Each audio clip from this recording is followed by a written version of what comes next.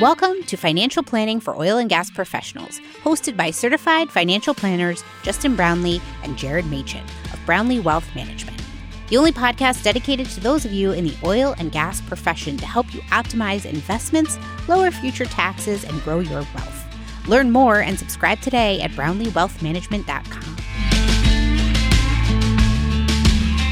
Welcome back to another episode of FPOG, Financial Planning for Oil and Gas Professionals. This week on the podcast, we're going to talk about the idea of fad or future. We're going to talk about investing in innovation. We're going to talk about bubbles of the past. We're going to talk about asset classes that may or may not have entered bubble territory. We're also going to talk about how do you invest in innovation while avoiding bubbles. So really just kind of an idea of, man, investing in innovation is a great opportunity, but it can also lead to disastrous outcomes if it's not done prudently. But Justin, I feel like a good place to start this conversation is, what is a bubble? I'll give kind of just a gut answer. And a bubble is something that's kind of hard to define because you could probably say that there are total scam bubbles. There are real assets that are real investments that hit bubbles. So a bubble could be something that is just downright bad and something that, is kind of a scam. But it could also be something that's totally legitimate. It's just that the price for it has now reached any considerably normal levels. So I would say that a bubble is when a price removes itself from any fundamentals. And so whether that is a PE ratio or, whether you're getting to a proper valuation of what should a stock be worth, or maybe it's a house or a housing market, whenever the price gets so high that there's a disconnect from the fundamentals behind why that price should be where it is, that disconnect for me is what a bubble is. But what would you say, Jared? What's kind of a little bit more of a textbook answer? Yeah, I mean, I'm not a textbook, but I'm going to pull one from Rob Arnott, who's a quantitative manager and just a wealth of knowledge. I'll use his definition. But I do think before I talk about bubble, bubble is not a Ponzi, right? So a bubble is a little overzealousness about a real thing. Good. A Ponzi scheme is overexcitement about something that isn't real, right? So I would just carve out those two things. Ponzi schemes aren't bubbles because it's not a real thing, right? That's fraud. But if it's a bubble, as Rob Arnott would define it, he wrote a great paper on this. And so we'll link to it in the show notes, but a bubble quantitatively, it offers little chance of any positive risk premium relative to bonds and cash using any reasonable projection of expected cash flows. And then the second thing is a bubble is sustained because investors believe they can sell the asset to someone else for a higher price tomorrow with little regard for the underlying fundamentals, right? So Justin, it's exactly what you're talking about. There's an overzealousness, right? The picture is so optimistic going forward that expectations are just unreasonable. Right. And the primary mechanism for investment isn't underlying fundamentals. It's FOMO and the idea that I'm going to be able to sell this to somebody for more money because the excitement is just so palpable.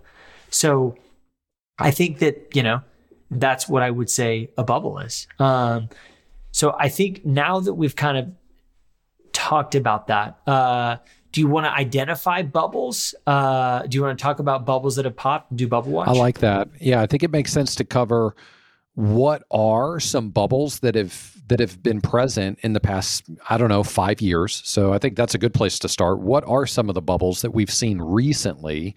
And then I think it would also be fun to talk about what are some real investments that over the past few years have arguably entered into bubble territory.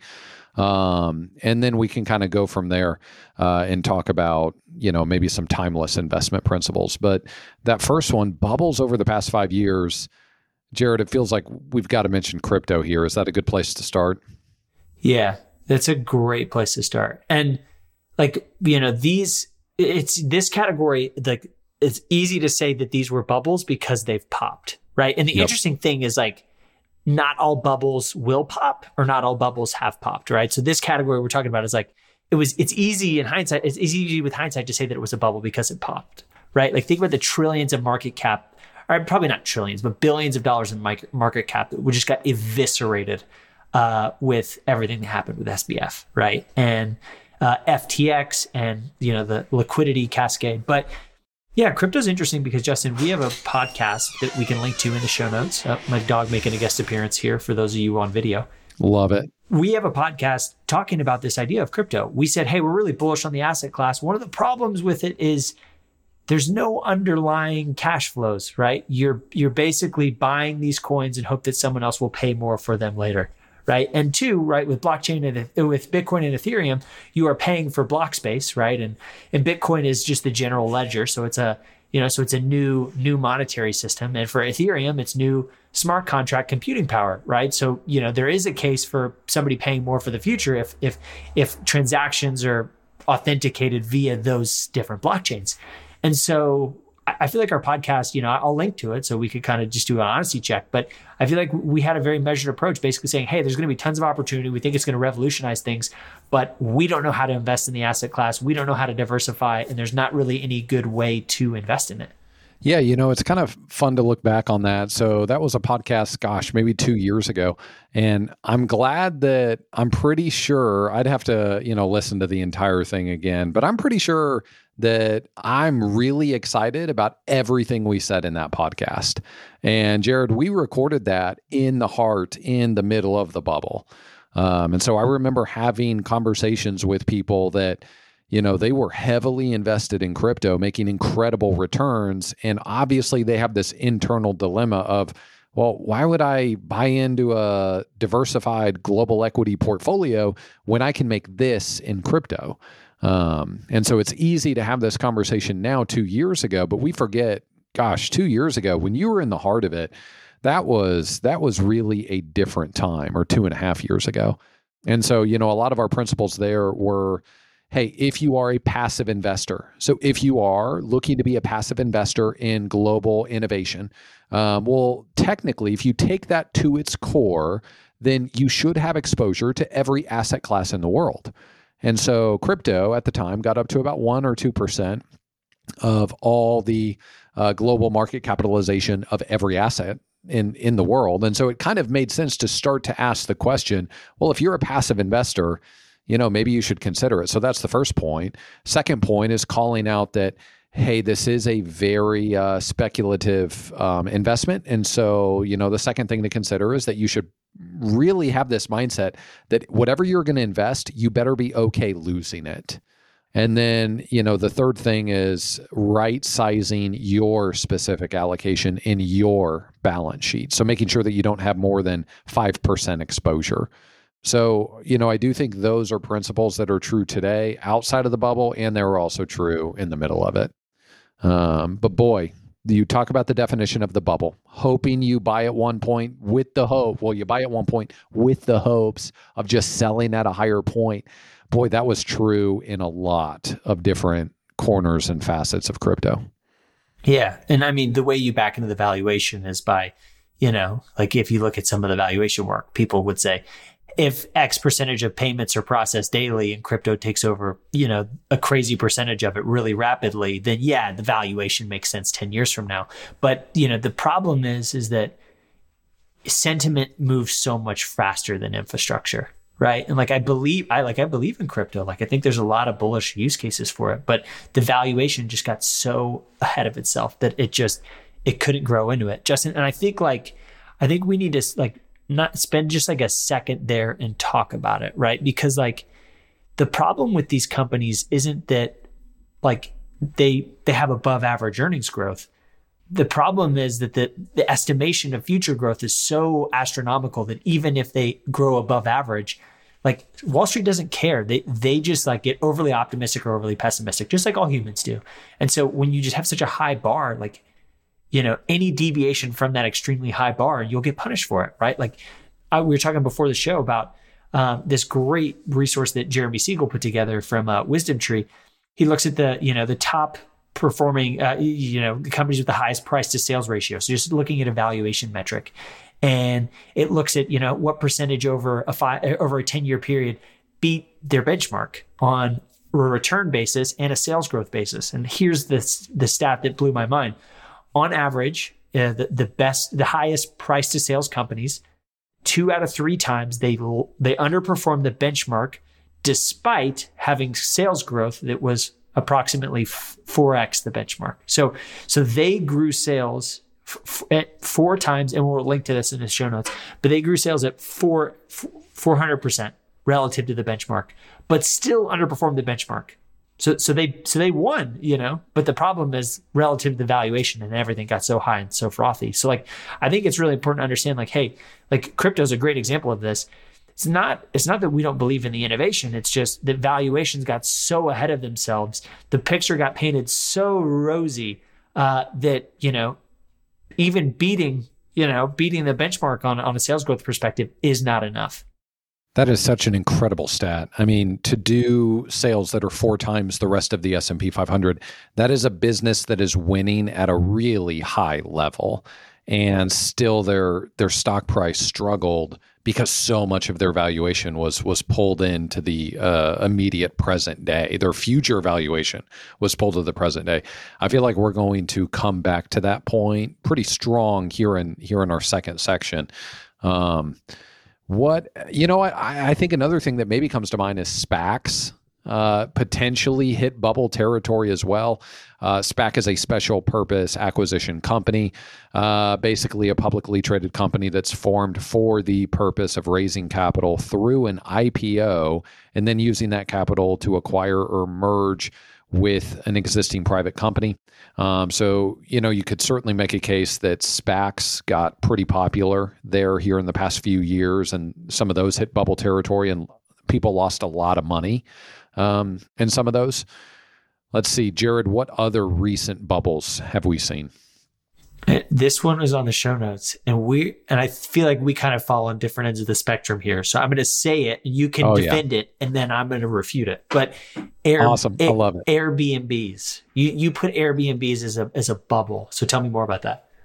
Yep. So when we say Airbnb, so what we're thinking here is short-term rentals as an investment. So if you go to, I don't know, Salt Lake City or Destin, Florida, Park City, and you buy homes, or maybe it's just a home or a condo, and you're not going to live there. The purpose of you purchasing that is you're going to rent it out to vacationers for 4 days or 4 weeks at a time. Short-term rentals as an investment. So, boy, this is a fun one. And Jared and I differ slightly. I think where I fall on this camp is that short-term rentals are a bubble, and we are in the first inning of seeing them pop. So I think that if you are investing in short-term rentals, it's going to be a really difficult trek ahead. Also kind of fascinating, Jared, we did a podcast on this a couple years ago, and boy, that was right in the middle of, basically short-term rentals being one of the easiest ways to make a lot of money in a really short period of time. And the podcast message there was, those returns are not going to continue. There is literally no chance that happens. And so I'm glad we had that prediction as well. But what else should we kind of touch on here? What's your take? Why would you say they're not necessarily a bubble? Yeah, and this kind of bleeds into what I would call bubble watch, right? Like what you're saying about Airbnb is like, I believe in philosophically. I believe the easy money has been made. If you missed the fat pitch of valuations that were 40% cheaper and interest rates that were 2 to 4% versus 7% today, like your ability to make money, like your future and net present value based on that change in math is just, the easy money's been made in Airbnbs, right? And I do believe like that some markets are going to perform very poorly, right? Because like legislative risk is a thing that is going to happen this last decade that was very minimal in the prior decade because it was just such a new asset class and a new innovation, right? So like, so I think the easy money's been made. I think it's short-term rentals are overvalued, but there's so much demand for housing, right? We post GFC, we systematically just underbuilt, right? Builders came back scared and inflation was just kind of mild. And so like, there just wasn't a lot of new household formation. And now it's just accelerating. Now the demand is there, but the supply isn't, right? So I think, and with people locked in at low rates, there's not a lot of houses entering the market unless people have to, because people don't want to exchange a, sub 4% mortgage for 7%, right? Because it drastically changes the affordability equation. So I think, there's going to be people that have failed Airbnb empires that get bailed out because there's a baseline demand for residential real estate. So I actually do think we agree. I think we're in the early innings. I think it's too difficult to tell. I think the easy money has been made in Airbnb.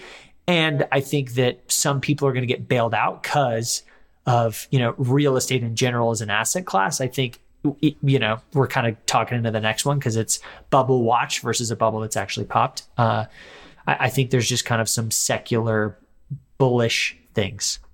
Yeah, that's a really good call out. Here's the tricky part, and here's why it may not be a bubble.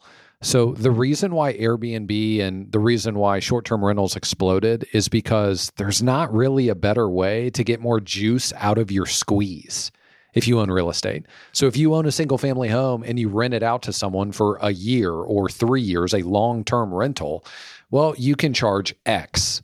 But if you do a short-term rental, you're obviously charging a lot less for a night or 5 nights or a week or 2 weeks. But if you can, fill it out and have a decent level of occupancy, you can make way more than a long-term rental. So the numbers are so much more attractive with short-term rentals. And so, I think that's a good call out because, man, the message from our podcast a year and a half, 2 years ago was, hey, these returns are never happening again. But a good operator who's buying well is still going to be able to come out okay. But they probably need to buy properties that can still make sense, even as long-term rentals. So got to adjust those expectations. But Jared, anything else before we move on to number 2? No, I just say attribution matters here, right? I think growth is going to be low single digits for these people, but the range of outcomes are going to be wide. People who lose on the legislative or take a big bet on one geography or over leverage, right? There's going to be a ton of people that go under, and there's going to be a ton of people that do really well, but it's going to average out to just be really, really kind of tepid growth. Just because the range of outcome is wider, and it's risky, especially if a lot of these Airbnb moguls, that you see on TikTok or social, are employing leverage, right? It's a very delicate strategy that's very susceptible to blowing up. The way I'd put it, if we're going back to 2015, 2016, 2019, and we're looking at 10 people who were buying short-term rental investments throughout the country, 9 of them probably made a lot of money because interest rates were super low. The price of the home they were purchasing was really attractive. The price was a lot lower than it is today.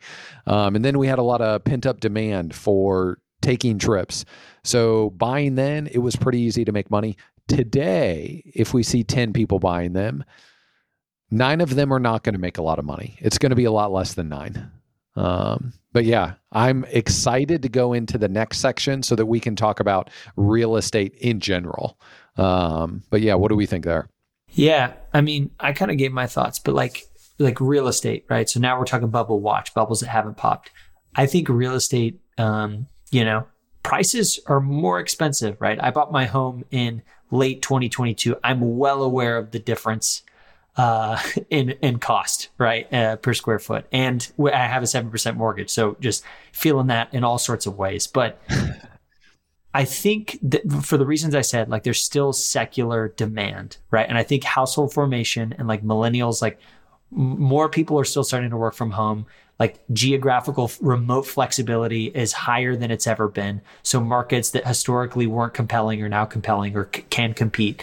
And right, the fact that we just don't have enough houses. I think for all those reasons, yes, it's expensive, but I think there's a lot of room for it to grow more expensive. So I wouldn't say we are in a bubble. And 2, right, when you think of a housing bubble, I think of, Great Recession, right? If you look at the borrowers in the balance sheet of people that are borrowing and their health and their credit score and their liquidity, it is just an exponentially different universe than it was back then, right? A bunch of variable loans, a bunch of, people mortgaging a lot, subprime lending, right? Credit standards really have improved. So I would say, there's not as much speculation or excess in the market that would just kind of make things frothy or make it really susceptible to, I'm not saying there's not going to be declines, but bubble implies a pop. And when I think of pop, I think of 30+% drawdown. And I don't see that. I don't see that in real estate. What do you think, Justin? I think you're right. I think we are in total agreement here, but I'm also going to think out loud and pose a really quick scenario where it does pop and where it is a bubble. And then it'll be interesting to see kind of where we land after that. This is such a fascinating, compelling topic. So here's an interesting thought. Where we live right now, and we're planning to buy a house here in the next 6 to 12 months. Or really could be in the next 2 to 12 months. So at some point soon, we're going to do this. One of the really tricky dynamics about the real estate market, and I mean, I'm talking, in this neighborhood in Fort Worth and in particular, the appreciation has been so fast and it has been so much that, Jared, it makes me ask the question, pretend that everyone had to repurchase their home today in a given neighborhood, let's say the one that we're in. How many of them could make that happen? How many people, if they had to repurchase their home today, how many people could actually afford the home that they own now at today's market value with today's interest rate? I'd probably say minority, right? I think those people have increased their purchasing power and capability because they've grown their human capital, i.e., right? You buy based on what you could afford today. And then, your income and earnings grow over time. So there's probably a subsection of people that could in fact afford it, but it's gone up multiples of, what it probably cost. So I would say a minority of people. But Justin, even if that's the case, like we're not like Canada. Like our interest rates don't float on mortgages. Like people are locked in. Totally. And absent some event that causes everyone to have to up and move, like, it doesn't really matter if they can't afford it, so long as you're in an economy where people stay put. Yeah. So I think it all comes down to that. Is there any action? Is there any event that causes even, you don't need everyone to sell, but you need a whole lot more people that are going to sell than we have today. Right now, nothing is on the market because no one could afford to move right now. And so, there's this super fascinating dynamic where, we look at kind of a certain neighborhood and you're thinking, everyone bought this home for 400, 500, 600,000. And today it would go for 1.3, 1.5, 1.6. It's a pretty crazy statement to say that most people would have no chance of buying the current home they own if they had to repurchase it today at today's market value with today's interest rates. But how many people have to be forced to sell in order for a bubble to pop? What type of event would trigger that? And so, I'm with you, Jared. I don't think it's going to happen. I think if we zoom out over 20, 30 years, we don't have enough homes. Home prices eventually are going to go higher. But I also think this is a really good thing to think about with the other topic in this section, tech stocks. And it's a really good principle to remember that when an asset class explodes in value in a really short period of time, that's happened with real estate, you should adjust your future expectations. So is real estate going to grow at 7% a year over an 8-year window? Maybe it does. But if that's the reality, well, it basically already did about 6 or 7 years of growth in about 12 or 18 months after the pandemic. And so the future growth might be very muted before eventually some of this incomes and just personal balance sheets get healthy enough to catch up to where real estate prices are for real estate to then take its next jump into 2030, 2040 and beyond. Yeah, I'm a big believer in like mean reversion, right? Like things are never as bad or as good as they seem. If like the market's been screaming, like, if it's just the law of averages. If you're going to average 10% before inflation in the stock market, that doesn't mean you're going to get 10% a year. That means you're going to get years where it's higher and years where it's lower, and over time it averages out, right? And so if you have above average returns for a while, that means the go forward returns are probably lower, right? But tech stocks are really interesting because, right, a few things. Their valuation relative to everyone else is just kind of like astronomical, right? Like I'm looking at this chart from JP Morgan's Guide to the Markets, which we reference a lot. I'll share it in the show notes. But the top 10 stocks, which is, Amazon, Google, Meta, Apple, Nvidia, I think United Healthcare is in there, and then a couple other ones, but mostly very tech centric. The current valuation is 27.7 times earnings, right? And that's 25% higher than its current average. And the remaining stocks have a multiple of 17.6 times earnings, right? So, it's almost 33, almost 40% higher on a valuation basis. And two, right? Like I would say, I don't think it's a bubble despite those things. I think the go forward returns are going to be meh. But bubble to me implies pop and implies face ripping 30% down. I also think that these companies are just very different companies than back in the day, right? The revenue per employee, if you would have told somebody in the 1950s that a company could have these revenue per employees numbers, they would have not believed it, right? And two, the contribution of earnings that these companies have is significant, right? Like these 10 companies contribute 22% of the earnings.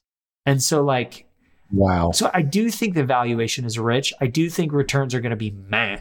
But I don't think it's a bubble that's just gonna pop because I do think these companies just are fundamentally better companies than anything we've seen. And disruption, diversification, which we'll talk about here in a sec. But that being said, I don't think returns are going to be great. I think Nvidia especially has a tough road ahead of it because of how frothy the valuation is. But I just make a case where I still keep them on bubble watch list. I don't think there's an impending popping, if you will.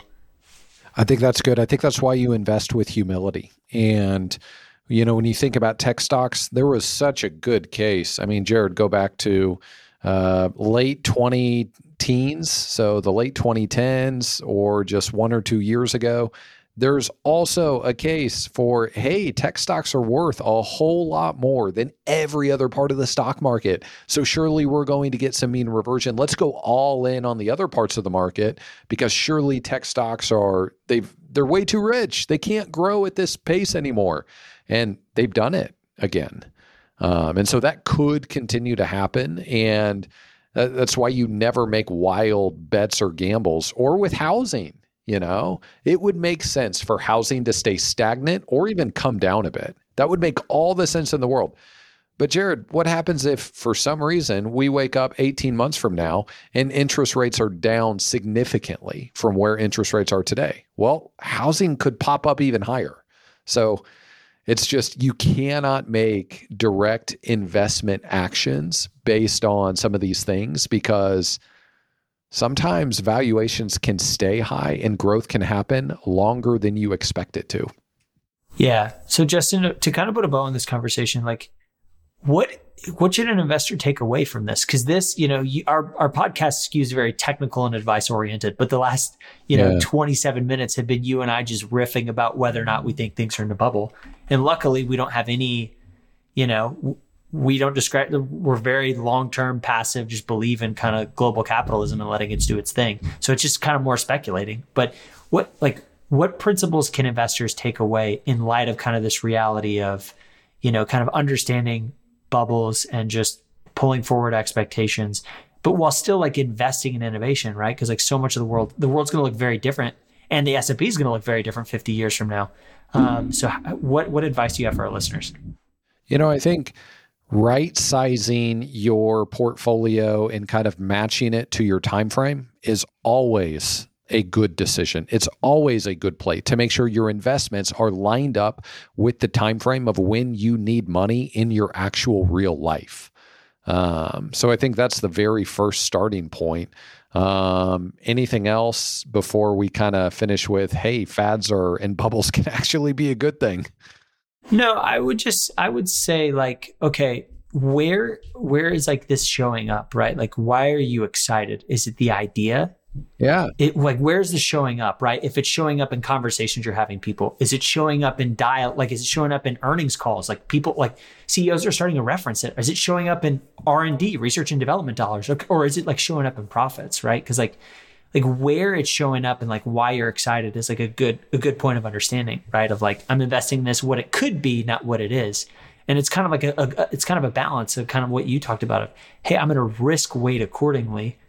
We believe in Pareto's principle, right? A small percentage of stocks, days, markets drive a vast majority of the return, right? So being diversified and not knowing right? Instead of trying to bet on the horse we think is going to win the AI race, we own a little bit of everything, figuring out, the companies are going to duke it out themselves. And we will, if we own all of them, we're going to own the victor as well by proxy.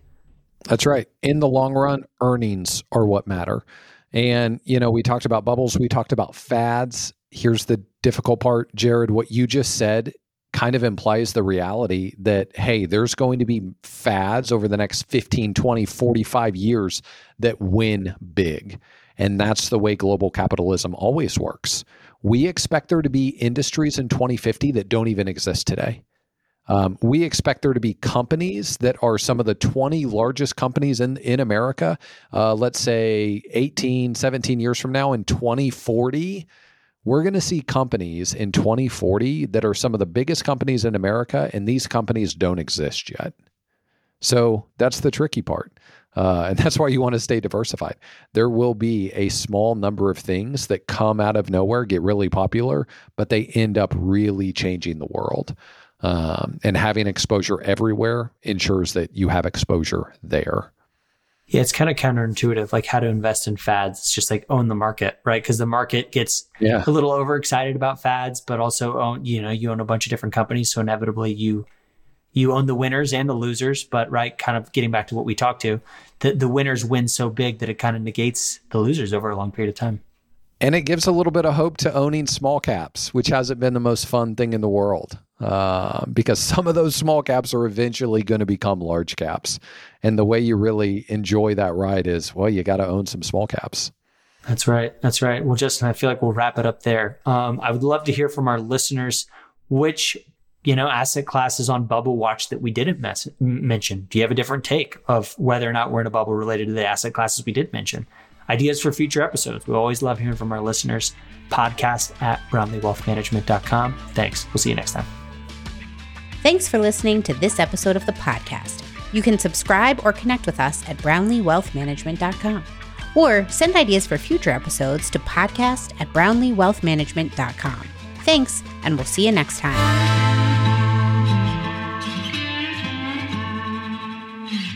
This podcast is for informational purposes only. Nothing discussed during this show or episode should be viewed as investment, legal, and tax advice. If you have questions pertaining to your specific situation, please consult the appropriate qualified professional.